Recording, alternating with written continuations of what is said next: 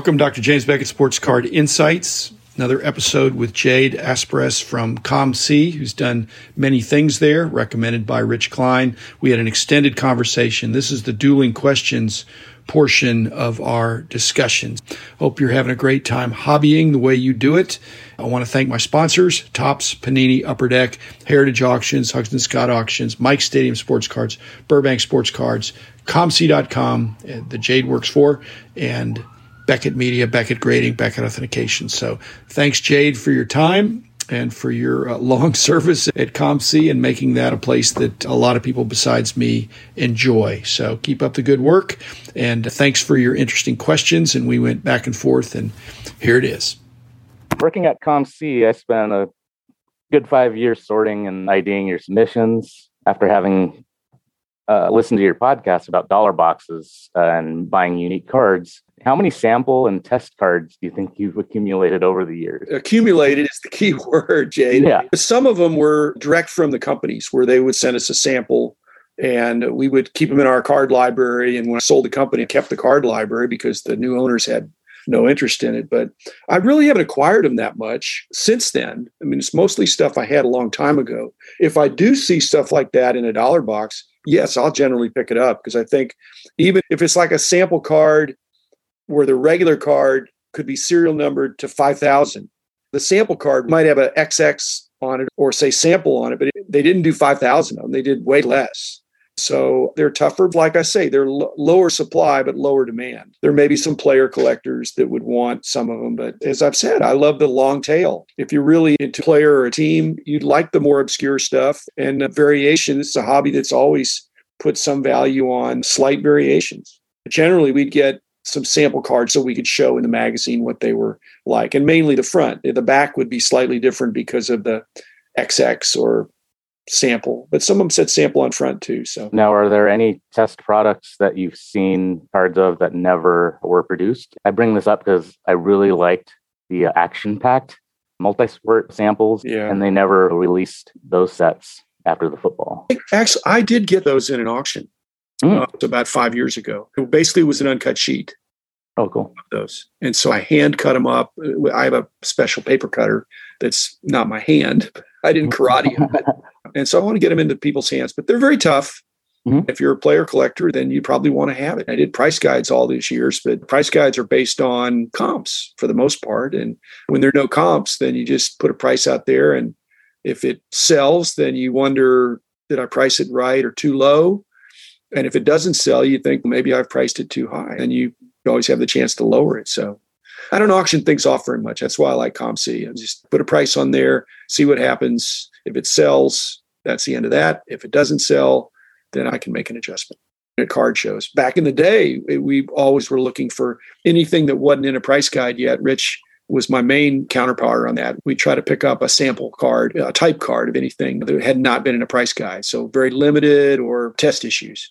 So that was fun. Okay. What's your biggest fear in the hobby, either about COMC or the hobby at large? Is it that the hobby would continue to grow and prices would get more and more, that COMC would continue to grow and grow, or that things would shrink? What makes you nervous, or what makes you think, hey, I need to be prepared for the onslaught of doubling of demand next year?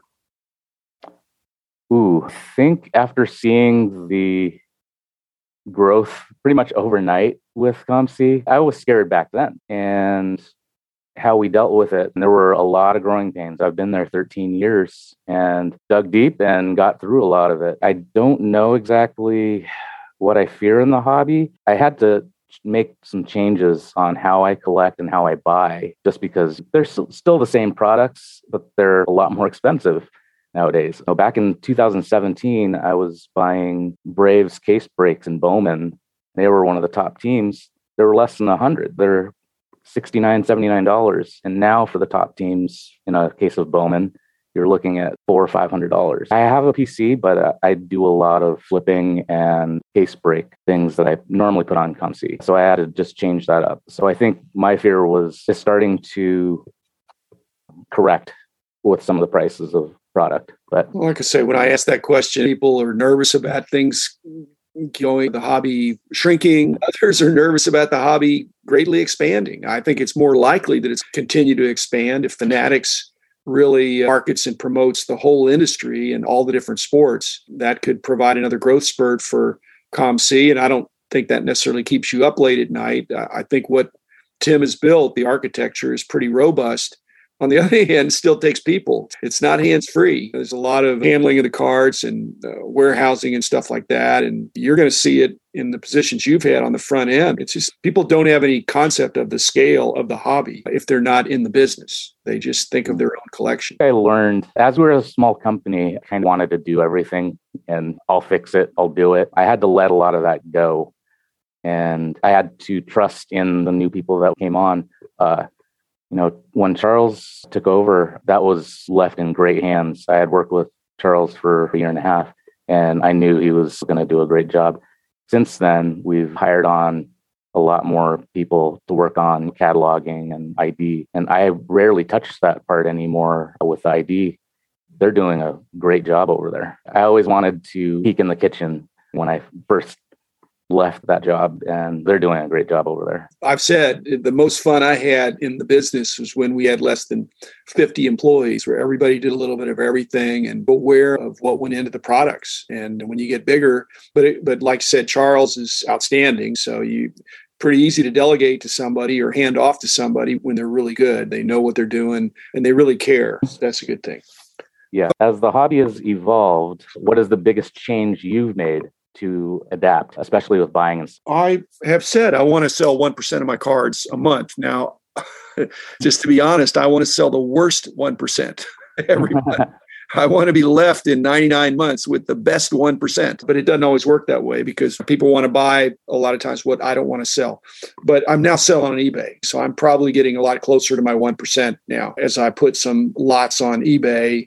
And my COMC, I'm selling about 1% of what I have on COMC every month. So that's where I came up with that rule. I've been experimenting for my friends that have asked for help in selling their collections. I've been sampling some different signers and auction houses above and beyond my two excellent sponsors. I love Heritage and Huggins & Scott, and especially a regular customer for Huggins & Scott, but I always get all the Heritage catalogs, and that's my high-end auctioneer of choice. But I've been trying some others on a more limited basis just to see what the options are out there. It's been fun. But like I say, COMC, just chugging along with that. eBay I've introduced, and then we'll go from there. I basically want to sell individual cards on COMC, and I want to sell groups of cards on eBay. That's what I'm breaking down. Complete sets, I sold a bunch of newer sets at a pretty good discount, and I brought them over to the guy. So I'm full service. Now, are your lots players, but the same player, but yeah. Are they different cards in your lots, or are they sometimes stacks of? They're assorted. I'm not going to sort them. Gotcha. First, I thought I would sort them and make 100 different, but now it's 200 assorted. Mm-hmm. And there's going to be some duplicates in there. I'll try to show that in the pictures. And I try to make it clear that these are not cards I would be sending to COMC. If it's going to sell on COMC, I'll put it on COMC. If I don't think it's going to sell on COMC, I'll put it in one of these lots. So some of that stuff that I bought in the dollar boxes that just turned out to not be good for COMC, or a player that I no longer collect, because still my first cut is I pull stuff out for my own collection.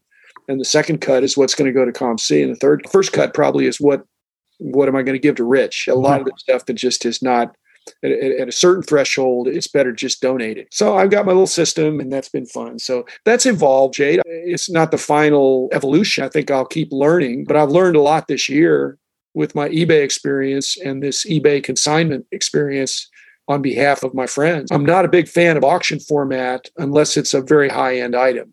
You've got to have not just two bidders, you've got to have two passionate bidders. Not just two passionate bidders, but two passionate bidders with deep enough pockets to pay what it's worth. Okay. I love the hobby. I'm a lifer. Sounds like you are too. And I'm a numbers guy. What percentage of the people in the hobby, whether it's from your COMC experience, your LCS, going to shows, whatever, are trustworthy?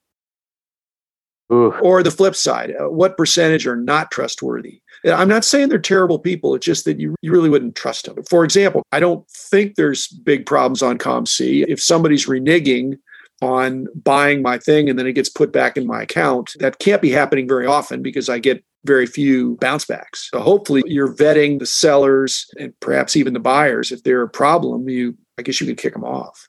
So what percentage is a very small percentage, I think. So we have given warnings for, I know, like sellers. We have a lot of sellers, and sometimes they buy collections and don't even know what they're sending in half the time. But we can give them a benefit of the doubt, and we have longtime customers that we've never had problems with. The returns, I'm really not in that department, so I really don't know how much of that's going on. I know on eBay prior, there used to be a lot of returns and chargebacks, and they improved that system. But to your question, it seems like every dealer has a story with some kind of thing. My point is, if it was 20% of the people in the hobby were jerks and crooks and scammers, then my business, my former business, your business, it wouldn't be any fun, and it might not even be very profitable if you had that many problem accounts of people who were trying to take advantage of a system or beat the system or just be flat out dishonest. So I guess what I'm saying is I'm glad that it's a very small percentage, because it allows COMC to run a business that is providing a good service, and certainly in my company back in the day. And you hear these isolated occurrences of somebody pulling a fast one, but it's isolated. Yes, it also depends on the seller too, and buyers. There are some of those reprints, even though they're not reprints, and people will buy those on social media and try to submit them to us. That's why we have our must be authenticated, or we reject those types of cards. So we try to vet those out. And then if there are any questionable cards, we try to get them before they get put on the site. You're supposed to be presumed innocent in an American court of law. Oh, definitely. Until proven guilty. And again, you can do that when it's a small percentage of people that are making, again, it could be an honest mistake. Bought something in a collection, they submitted it, they didn't know. And if you didn't catch it, then when it gets mailed to the eventual person that bought it, they're going to say, well, or if they try to send it in for grading. For me, if I just look at it or feel it, I can tell that something's not, but it's counterfeit. It's an unauthorized reprint. It's not Topps doing Heritage or Archives or some same design and passing that off. So again, I've had a great experience in the hobby. I don't know that I would think that if I thought there were people trying to take advantage of me every chance they got, or COMC, or trying to beat the system. When we're dealing with high-end cards, there are a lot more buyers that only want graded. Yeah. And even the grading companies, they're trying to slip it by them too. It's tough to trust anyone, especially when you're shelling out that kind of money for trust but verify. Yeah, trust but verify. Definitely.